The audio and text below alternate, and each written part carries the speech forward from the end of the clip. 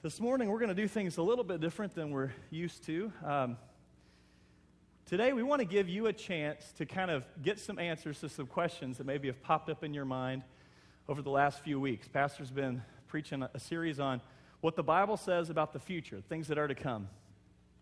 And I've had a good time talking to some of you one-on-one and just kind of hearing some of your feedback and some of what you're thinking. And so today I'm really excited because we're going to be able to address some of those questions. And also what we're going to do in just a minute, when you came in the door, you received a worship folder. One of those tear-out panels says, your question for Pastor Mark or something like that.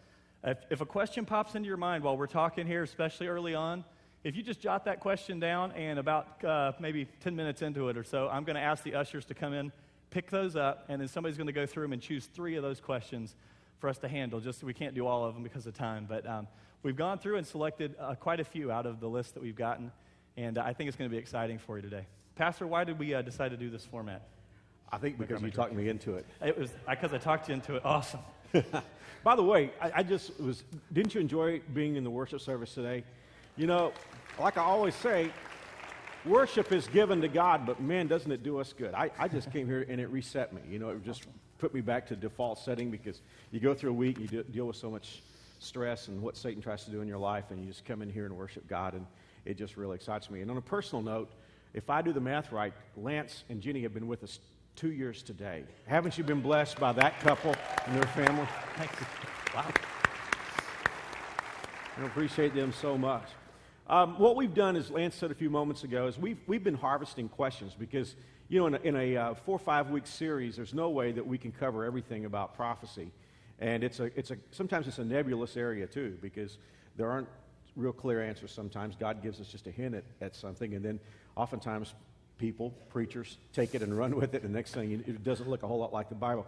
So what we've asked is that you would just submit to us the questions that you have, and with a congregation our size, with 3 services like this, there's no way in the world we're going to get to all the questions. What we've tried to do is we've tried to find the questions that were asked most frequently, and then ask those questions. And so if we don't get to your question, if you submitted a question, I'm really sorry about that, but you're welcome to contact me, and I will tell you I don't know privately. So in any event, I will say that a lot today. Just a couple things, Lance, before we get started. When I don't know, I'm going to say I don't know. Prophecy is one of those subjects that you have some clear statements in the Bible about, and then there are some things that you have hints about. When I'm telling you clearly what the Bible says, I'll try to set that apart from when I'm getting into my own personal thoughts about it, so that, you know, when you walk away from here today and you say, well, I don't know if I really see that in the Bible, I want to make sure that if I'm just telling you what I think I'm seeing, I set that off and set it apart. So, all right. Here we go. Okay, good. The whole premise of our series, Glimpse, has been that, you know, God's got all these things set up and something's about to happen. But why is it that you think that the end is so close? What makes you believe that? Well, that's a great question. And there's something even more fundamental than that, and that is, are we coming to an end? Because I think a lot of people look at life like, you know, it's going to go on indefinitely until global warming just fries us all, or until.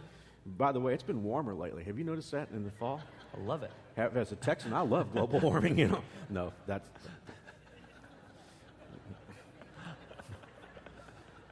You want to get out the aerosol can? Yeah, again, right. It's not like that. But when I look at, there's certain things I look at in the world today that make me think that perhaps indeed we are in the last days. And first of all, the Bible does talk about the last days. It talks about it a lot. In fact, sometimes they'll call it the latter times or the last days, and God will say in the last days this is going to happen. But there's several things that make me think this heavily. One is Israel. You know, Israel, of course, was God's chosen people. God made a covenant with Abraham. His grandson Jacob had 12 sons. Those 12 sons became the 12 tribes of Israel. God entered a covenant relationship with them, and he said, you know, if you will serve me, I'll bless you, and I'll make your nation last forever. But if you read the Bible in the Old Testament, you find out the Israelites really struggled with that. They had a hard time. They really could not string together years of serving God, and finally God said that's enough, and he let them go into captivity. In the time of King David's grandson, the nation of Israel was divided into 2 parts. There was the northern kingdom and the southern kingdom. The northern kingdom was more idolatrous than the southern kingdom, so they went into captivity early. If memory serves correct, I think it was 722 BC. But by 586, the southern kingdom had gone into captivity. And that was roughly, of course, 2,500 years plus ago. And from that point until 1948, Israel did not exist as a sovereign nation. God had said many times, and I threw this verse in here, and several times today I'm going to refer to Ezekiel 37 and 38. Those are very, very important prophetic chapters for the last days. And God is talking about this battle that's going to take place that will involve Israel. And here's what he says in Ezekiel 38:11. Son of man, these bones represent the people of Israel. Now, what the story here is, God has called his preacher, Ezekiel, out to the cemetery. And he said, I want you to preach. Well, I'm a preacher. I know if God wants me to preach, there's going to be a crowd there. Ezekiel gets there, and there's nothing there but bones. But not just bones, they're dead, dry bones. These people have been dead for a long time. I've preached in some dead churches before, but I've never had to do this. And Ezekiel said, what do you want me to say? And God gives him the message. And so Ezekiel just starts preaching to these dead bones. And all of a sudden, in his vision, flesh and sinew and muscle and come up on these bones. They jump up. They become a great army. So Ezekiel's a little curious about that to know what he's seen. And so this is what the verse is saying. Son of man, these bones represent the people of Israel. They're saying, we have become old, dry bones. Our hope is gone. Our nation is finished. For 2,500 years, that's what it looked like. Therefore prophesy to them and say, this is what the sovereign Lord says. O my people, I will open your graves of exile and cause you to rise again. Then I will bring you back to the land of Israel. When this happens, O my people, you will know that I am the Lord. I will put my spirit in you, and you will live again. Return home to your own land. Did you see that twice? God said, I'm going to bring you back to your own personal land. He didn't say, I'm going to give you another chance and you're going to be in some other landmass. He said, I'm going to bring you back to your own land. Then you will know that I, the Lord, have spoken. I've done what I said. Yes, the Lord has spoken.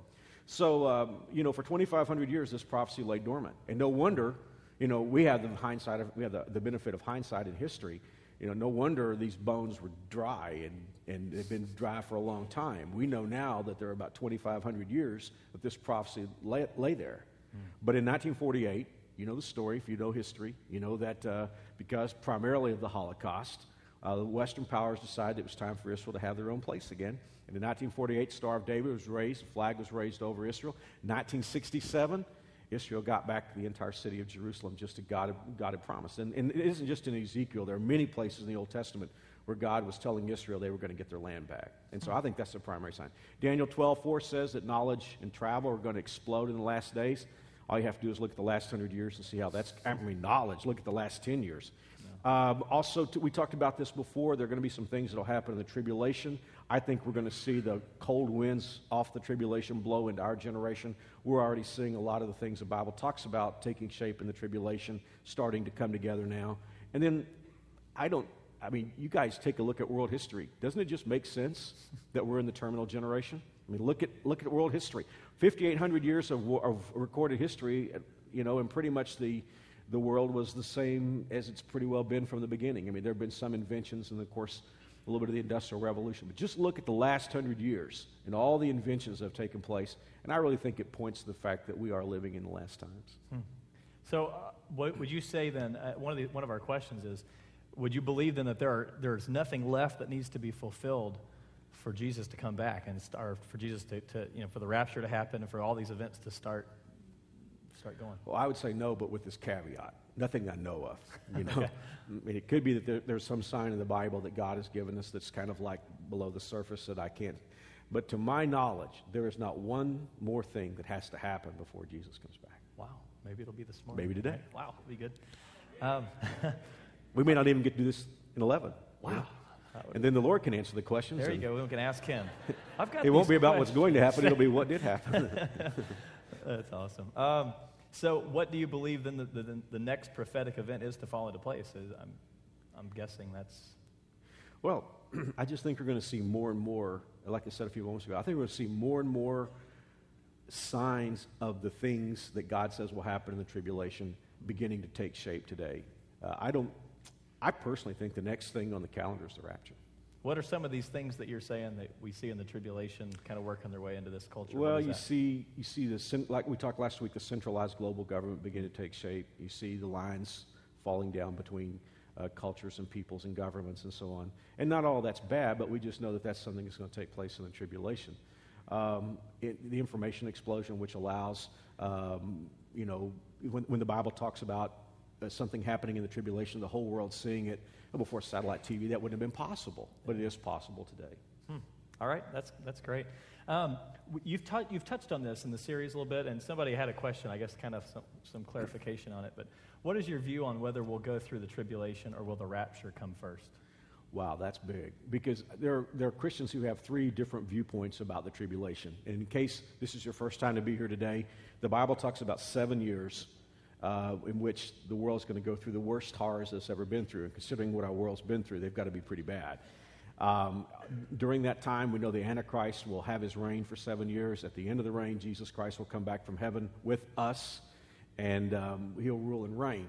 So the question is, will we go through all or any of the tribulation? And there are three different viewpoints on that. One viewpoint says that we will go through all the tribulation. And if you read Revelation, I'm not really into that one. I don't like that one at all. And then there's some that say, well, we're only going to go through half of it. We're going to go through the first part of the tribulation, but God's going to get us out of here before the great tribulation takes place. One view that's kind of akin to that says that the really good Christians are going to go up in the rapture, and the Christians who haven't been so good are going to hang around for half the tribulation. And while that would be great incentive for preaching, I'm not really sure that the Bible says that at all. But the primary view, and the view that I hold, is that we're going to go up before the tribulation begins. And there are three reasons why I hold this. And I know that I could be talking to somebody here today, and you say, well, Mark, I see it differently. And that's up to you. And if you want to hang around for the tribulation, that's okay with me too. I mean, every once in a while I'm preaching somewhere, and somebody comes up and says, hey, I believe we're going to go through part of the tribulation. And I'm saying, if that's what you want to do, that's okay. You go ahead. I'm going up with the first elevator. Here's some reasons why I believe the rapture will happen before the tribulation. First of all, the tribulation is not about us. The tribulation is about God judging the world and God giving one more chance to Israel, one more time to reach out to Israel. It is about Israel. In 1 Thessalonians chapter 5, and this is another chapter I'll refer to a lot, but in the entire context of 1 Thessalonians chapter 5, God is talking about the second coming when Jesus comes back for us. That's when he says he'll come like a thief in the night. And then he goes on to talk some about the last days or whatever. But in verse 9, the Bible says this, very, very important verse. For God did not appoint us to suffer wrath. Now, the tribulation itself is when God pours out his wrath. God did not appoint us to suffer wrath, but to receive salvation through our Lord Jesus Christ. Now, at first blush, when you look at that word salvation, it looks like God wanted to save us.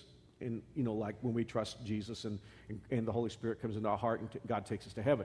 But it's not that kind of salvation there specifically that the Bible is talking about. The Greek word there for salvation is the word rescue. Now read that line again and think about that. For God did not appoint us to suffer wrath, but to receive rescue through our Lord Jesus Christ. And again, when you read that context, it's about the coming of the Lord and when Jesus comes back for us. So I don't believe that... excuse me, that we will suffer wrath. God, of course, is going to get us out of here before it happens. There's just one more little thing in the Bible that makes me believe, and there are other things, but there's one more thing I want to share with you why I don't think we're going to go through the tribulation. And Revelation is a very, very important book for us. No wonder God gives a blessing or promises a blessing to anyone who reads Revelation and understands it.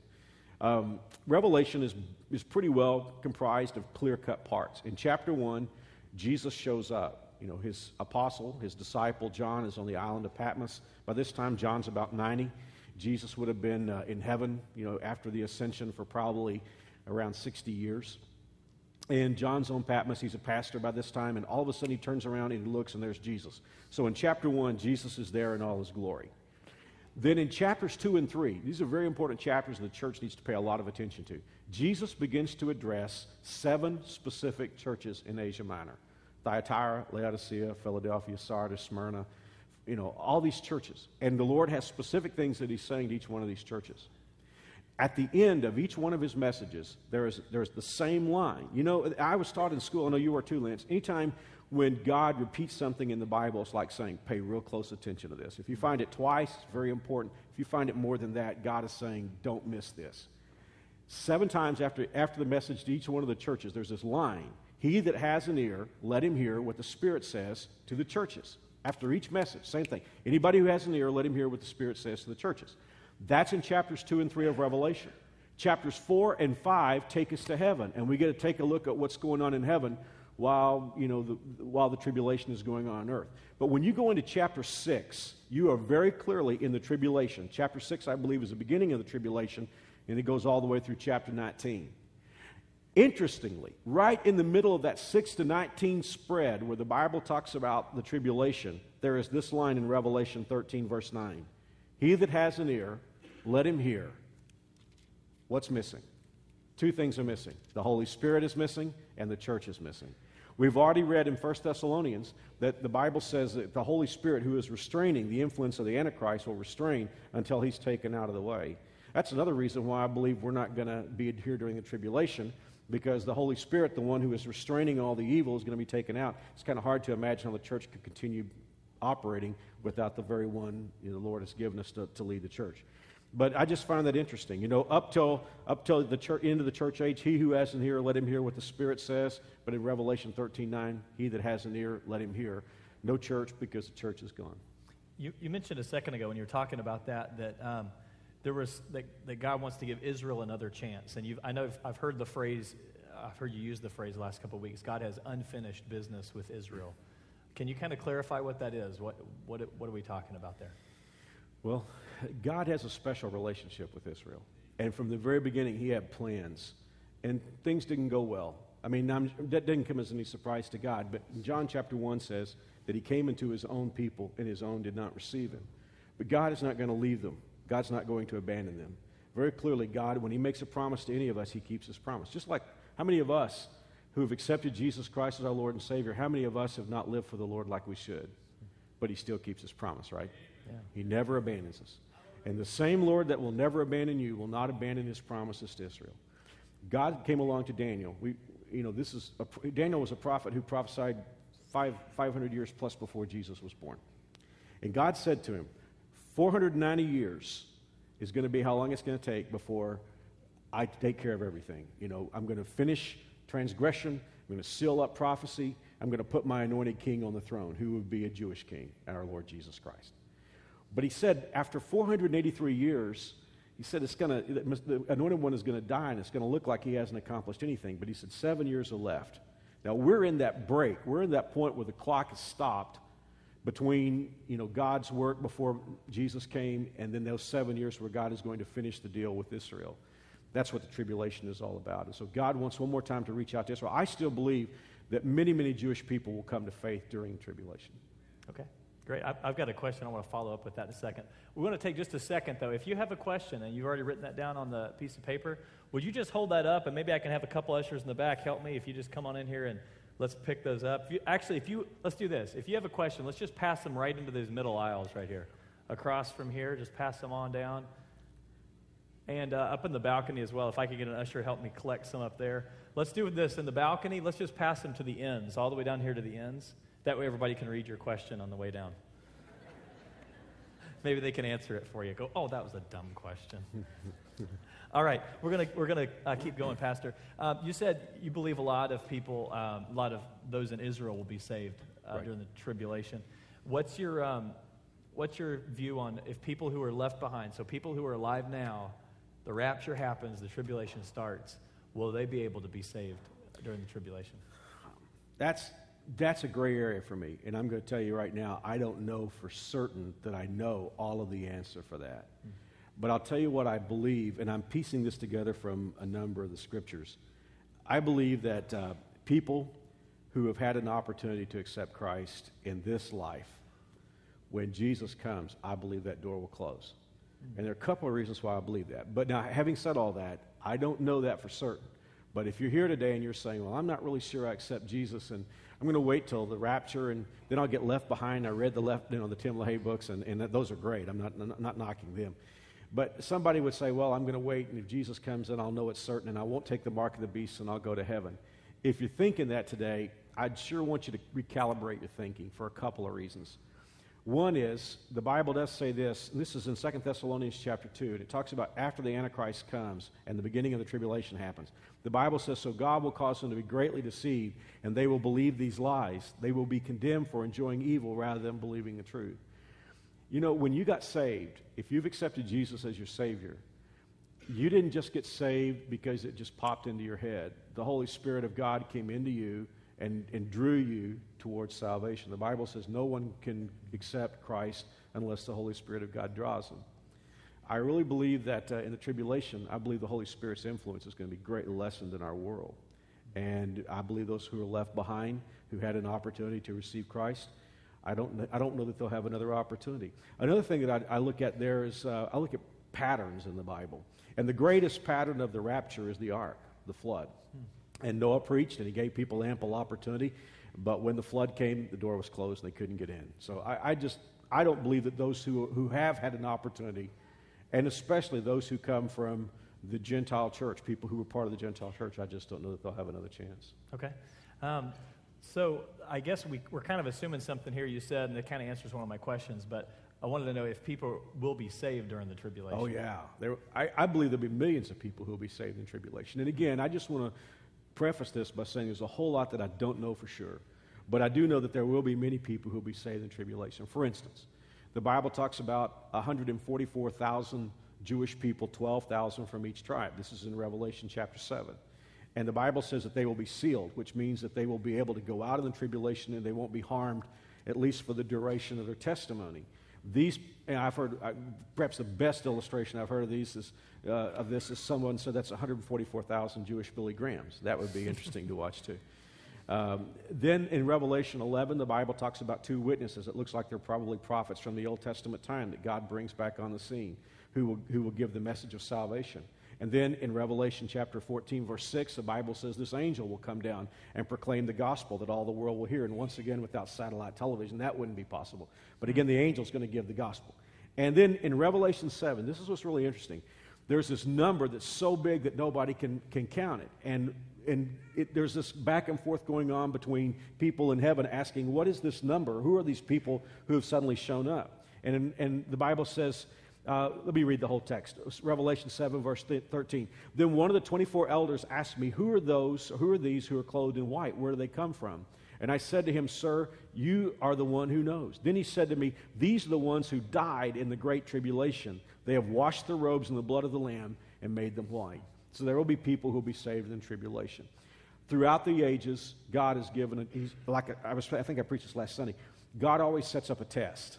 In the Garden of Eden, it was Adam and Eve, would they believe God and leave the tree alone that was the knowledge of good and evil. In our generation, it's will you accept Jesus Christ or reject him. In the tribulation, it's will you accept the mark of the Antichrist and go into his kingdom, or will you reject the mark and be in the kingdom of our Lord.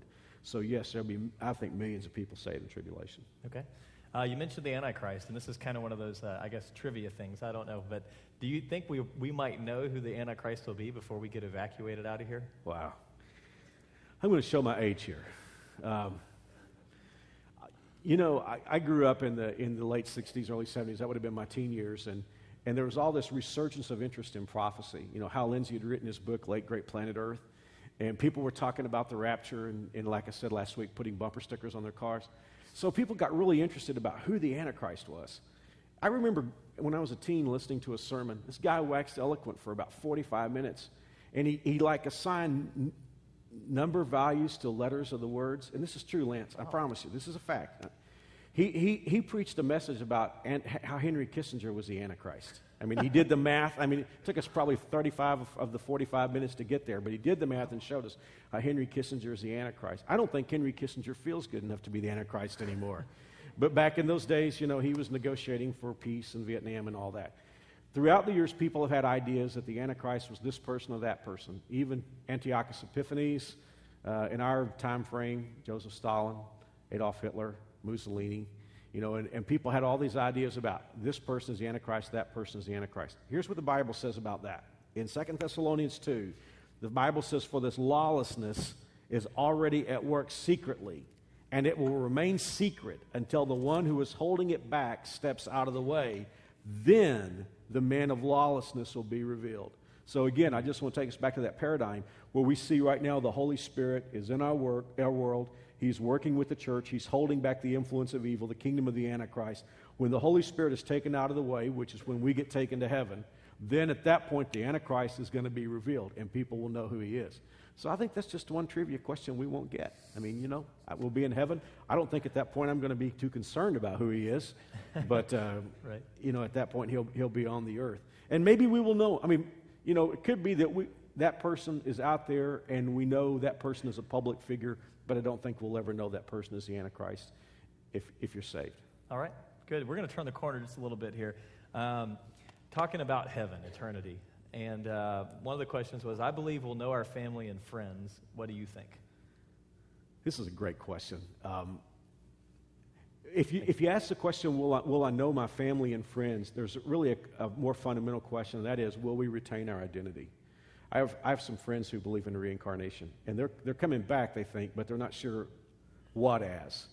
You know, maybe it'll be a gorilla or a squirrel or a nut or a leaf or something, but they're going to come back.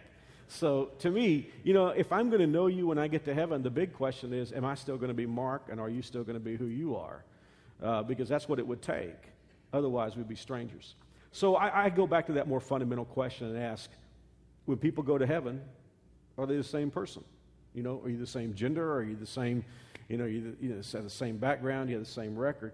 And the Bible gives us some pretty good ideas about that. On the Mount of Transfiguration, when Jesus was on the earth, he took 3 of his disciples, Peter, James, and John, and went up to the very top of the mountain, and God pulled back some of the glory of Jesus.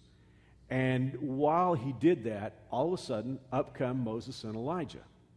Now, that's really interesting because Moses and Elijah are typical of the 2 groups of people who will be on the earth at the time of the rapture. Because Moses died and was buried, and Elijah, the Bible says, was caught up to heaven.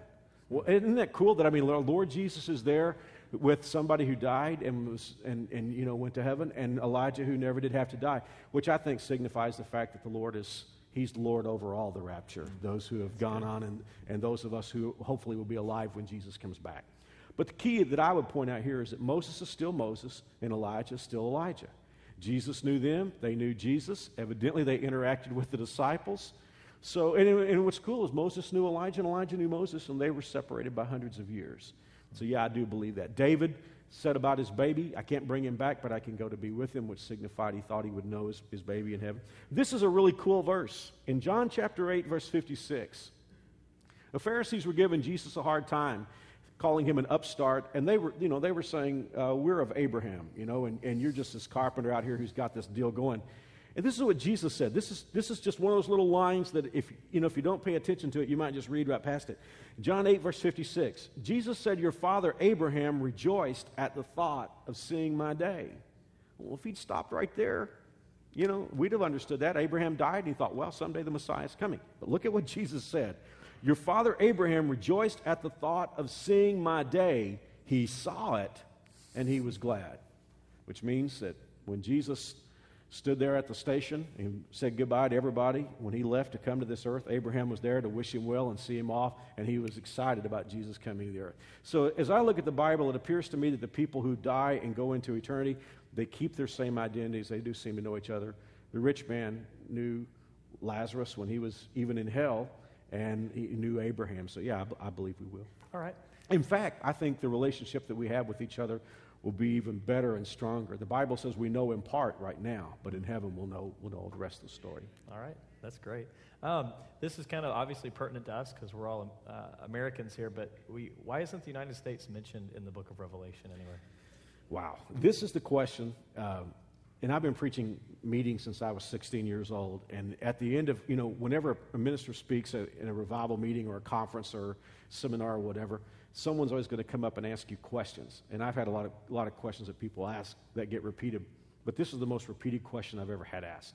Where is America in prophecy? Because when you read Revelation or you read Daniel or you read Ezekiel or Zechariah or a lot of the prophecies in the Bible that talk about the future, very clearly you see Israel. There's no doubt about that. It looks very clearly like you see Europe because it looks like the Antichrist Confederation will be based in Europe. And in Ezekiel 37, if you just read the land masses, you can identify Russia, you can identify Iran and Iraq, which is very interesting for us today. You can identify certain African nations, but you don't seem to find the United States. So there's the question, where's the United States in prophecy? And again, I'm going to get into this gray area where I clearly don't know the answer to this, but I'm going to just tell you my own thinking. I always want to know which America. The America 5 minutes before the rapture or the America 5 minutes after the rapture? I don't know of any nation that will be as materially affected by the rapture as the United States will be. And I'm not saying that there aren't other nations who have more believers than America. It's just that America is such a powerful nation. And there are a large number of believers in the United States. And we're a polarized nation along many lines. But I do think we are becoming even more separated by those who have faith in Jesus and those who don't have faith in Jesus. And to some degree, that's the fault of the church. But I do believe that 5 minutes after the rapture, the United States is going to be a totally different nation. And my guess is that we will fall right in line with the Antichrist and the European Consortium. All right. I've got a question here we got picked up from the floor. Knowing that we're not going through the tribulation, why would God go into such detailed information to tell us about it? Well, because the Bible will still be around during the tribulation. And so that's a super question, because I've thought about this many times. Why are there parts of prophecy that are so hard for me to understand? And to some degree, it may be that they weren't written to me. They were written for me to have some sort of idea that God has a plan and maybe a hazy outline of what God wants to do. But at the same time, the Bible will be there in the tribulation. You realize, now think about this. Those of us who have grown up in church all these years, we sort of get the idea that it's this mythical kind of movie kind of thing. You realize if Jesus came today, I think the tribulation would start in the morning. And so, a lot of what's left behind here, the Bible, even broadcasting, tapes, CDs, maybe even a few preachers will be left behind. I don't know. Here, another question. Wouldn't some people have to survive the tribulation so that the 1,000-year reign of Jesus would have people to be judged? There will be people who survive the tribulation. And they will live into the kingdom. They will live past Armageddon, and they will go into the kingdom. I believe if they are not saved, they will be instantly judged. But there will be believers from the tribulation who will live into the millennial kingdom, the 1,000-year reign of Christ. They will have children, and the Bible does indicate that those children will have an opportunity to choose for Jesus or against Jesus. Okay. This is the third question we got from the floor, and it's kind of a follow-up to that. But in the millennium, will Jesus rule on earth over sinners, or will it be in heaven? Well, I believe he will rule on the earth because the Bible does indicate that he will rule from Jerusalem. Now, whether he'll be completely restricted to that space, I don't know the answer to that, but I know he will rule from Jerusalem. Okay. We've just got a couple minutes left, so I want to move through these pretty quick. What happened to the people who died before Jesus was born? That's a great question. I believe that the people who died before, the people who believed by faith that Jesus was coming. The Bible says Abraham believed God and God counted it to him for righteousness. So I believe the people in the Old Testament were saved, Lance, just like you and me. There's some people who have the idea that, after Jesus, people are saved by faith, by believing, but before Jesus, they were saved by bringing sacrifices and doing good works, and nothing could be further from the truth. And the Bible says, Abraham had faith, and God accredited his faith for righteousness. So just like, we believe Jesus did come, they believe Jesus would come. And so our confidence is in God's promise and God's commitment to us. But there are people who have, and maybe good people, and maybe someone's even here today and you're of this opinion, and I'm not trying to get after you because I'm not completely sure. I wouldn't stake my soul on what I'm about to say to you, but I'm going to tell you what I think. There are people who have the idea that before Jesus came and lived his life and died on the cross and rose from the grave, that God kind of kept believers in a holding tank, waiting on whether or not Jesus would come. And there are those who believe that there were these two chambers in the center of the earth. One was paradise, and the other was Hades or hell. And people before Jesus came who were people of faith, they went to this paradise as a sort of glorified holding bin. And the people who did not accept the Lord, who did not believe by faith, went to Hades. I don't buy that. I have a real problem with that. For one thing, it's a lot more from Greek mythology than it is from the Bible.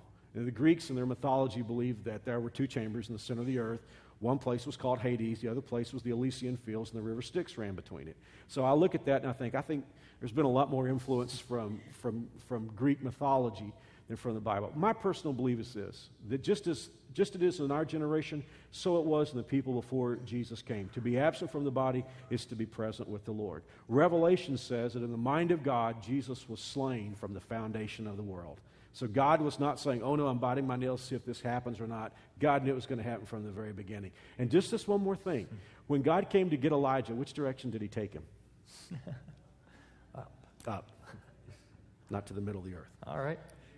Good. I'm gonna just ask. We got one final question here, and I'm particularly interested in this because Satan creates so much turmoil here on earth, and he's just all the time creating problems. When does the Bible tell us? When will Satan be put in the lake of fire and be done permanently? Yeah, I'm a sports fan. I have cheered for a lot of sporting events. If my team won, or if I'm pulling for something, I don't think I'm ever going to cheer as loudly. I mean, I know I will when Jesus comes, but probably second to that, I will just cheer when Satan gets his. How many of you agree with me, right? Wow. Okay. Just a little strange kind of thing that happens. When Jesus comes back at the end of the tribulation to set up his kingdom, the millennial kingdom, here's what the Bible says. Revelation 20, verse 1. Then I saw an angel coming down from heaven with a key to the bottomless pit and a heavy chain in his hand. He seized the dragon, that old serpent who is the devil, Satan, and bound him in chains for 1,000 years. So throughout the duration of the millennium, Satan will be bound. He will not be able to tempt. The angel threw him into the bottomless pit, which he then shut and locked, so Satan could not deceive the nations anymore until the 1,000 years were finished. Afterward, he must be released for a little while. A few moments ago, we talked about how that there will be believers who are saved during the tribulation. They will live into the millennium, but they will have children. They will procreate, and those children will have a choice. At the end of that 1,000-year reign, Satan is going to be loose for a little while to allow him the opportunity to tempt, so that they too will have the choice. But at the end of that time, here's what I love to get to. Revelation chapter 20, verse 10. Then the devil who had deceived them was thrown into the fiery lake of burning sulfur, joining the beast and the false prophet. There they will be tormented day and night forever and forever. Now, in Judgment House, I love what we do because, we're trying to dramatically depict heaven and hell. But one thing I want to make real clear from anyone who might have toured our Judgment House, please know Satan is not going to rule hell. He is going to be getting the worst kind of punishment, much more, and the demons are not going to be having a good time there. They're going to get much more punishment than anybody else. And by the way, somebody could say, how can a loving God send anybody to hell? The truth of the matter is hell was made for Satan.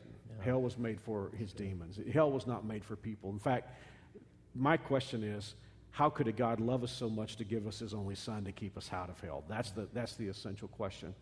But the day is coming when he will get bound up, he will be there, and he will be tormented. Listen to this, day and night forever. I mean, he's not going to just go there for a few years. He's going to get his throughout billions and billions of years.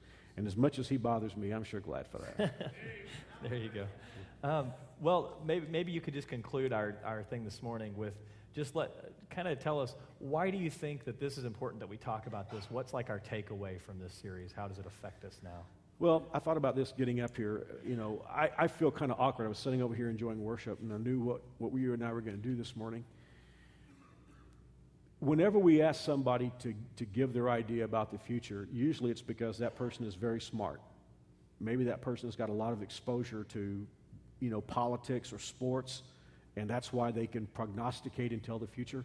And I'm sitting over there thinking, I don't know anything. I'm not very smart at all. The exciting thing about it, though, is that God tells us what's coming up next. That's the only reason why I could sit up here and tell you what's going to happen next is because God tells us. And it's very, very important for us. Peter writes about the things that are going to happen in the last days, and he gives us this litany of events. The earth is going to melt with, it looks like maybe a nuclear explosion and stuff that Peter's talking about. But he gets to this question. He said, seeing that all these things are going to happen, what kind of people should we be? That's it right there. I mean, seeing that the tribulation is coming, seeing that there's going to be an Antichrist, seeing that Jesus is going to be ultimately victorious, what kind of people should we be? Which side should we choose to be on, That's why it's so important that we're doing this. And I just want to say to anybody here today, if you've never accepted Jesus, just like when Noah was preaching and the door of the ark was open, I want you to know the door is open for you. You may say, well, wow, this is crazy, wild and crazy stuff, and I don't know about this, but it is what the Bible says. Mm-hmm. And all of us have a choice to make. If you've never chosen to bring Jesus Christ into your life, I want to encourage you to do that. Don't do it because we've scared the fire out of you this morning, all right? Do it because you want Jesus Christ into your life, because that's the most important thing you can ever do.